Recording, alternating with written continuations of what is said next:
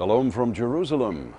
Below me is the Temple Mount, the place where for hundreds of years the Israelites, the Jewish people, made sacrifices in their temple, living sacrifices in the case of lambs and goats and sheep and even pigeons. Well, this ancient need to wash away one's sins by sacrificing a living animal is still continued today here in Israel by a very unusual group. It's the Samaritans, who live about 50 miles to the north of Jerusalem in the area of ancient Samaria. The Samaritan community live around Mount Gerizim, the Mount of Blessings. Mount Gerizim has been the site of these ritual sacrifices for perhaps 2,500 years.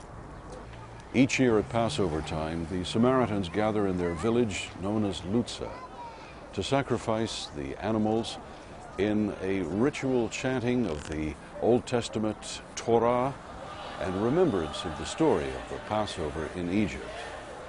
What you're seeing here actually carries on the ancient tradition of the temple sacrifice.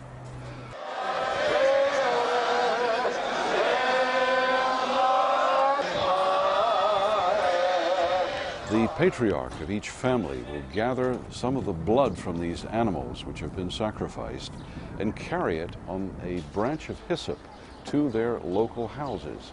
And there they will daub over the lintel of the house. You might assume this is a very solemn ceremony, and in many ways it is, because it's led by the high priest of the Samaritans. But there's also an element of joy about this. In fact, you'll see many of the people daubing the blood of these sacrificed animals on their foreheads as a sign that their sins have been washed away for another year. There's much rejoicing in the Samaritan village.